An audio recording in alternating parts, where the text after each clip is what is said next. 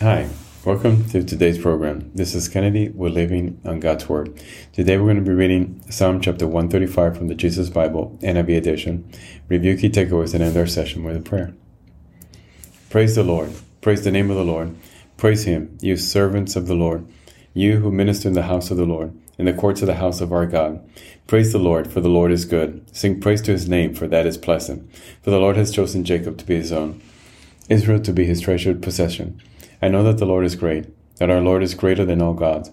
The Lord does whatever pleases Him, in the heavens and on the earth, in the seas and all their depth. He makes clouds rise from the ends of the earth. He sends lightning with the rain and bring out the wind from His storehouses. He struck down the firstborn of Egypt, the firstborn of people and animals. He sent His signs and wonders into your midst, Egypt, against Pharaoh and all his servants. He struck down many nations and killed mighty kings. Sihon, king of the Amorites, O king of Bashan, and all the kings of Canaan, and He gave their land as an inheritance to His people Israel. Your name, Lord, endures forever. Your renown, Lord, throughout all generations. For the Lord will vindicate His people and have compassion on His servants. The idols of the nations are silver and gold, made by human hands. They have mouth but cannot speak, eyes but cannot see. They have ears but cannot hear, nor is there breath in their mouth. Those who make them will be like them, and those will all who trust in them. All you Israelites, praise the Lord. House of Aaron, praise the Lord. House of Levi, praise the Lord. You who fear Him, praise the Lord. Praise be to the Lord from Zion, to Him who dwells in Jerusalem. Praise the Lord. The end of Psalm chapter 135. So again here, a poem, a psalm from David to his God.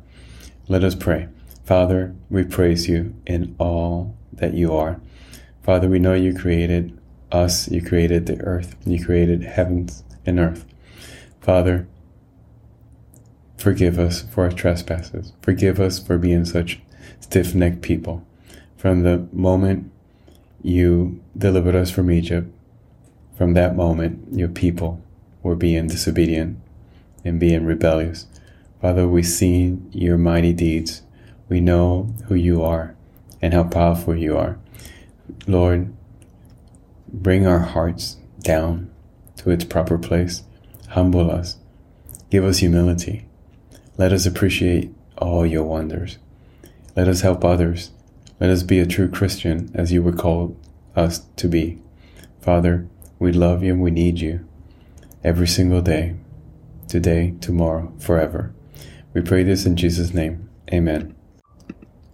This concludes today's reading interpretation of Psalm chapter 135. We hope that you will join us again tomorrow. God bless you. This is Kennedy, your brother in Christ, always. Christ, always.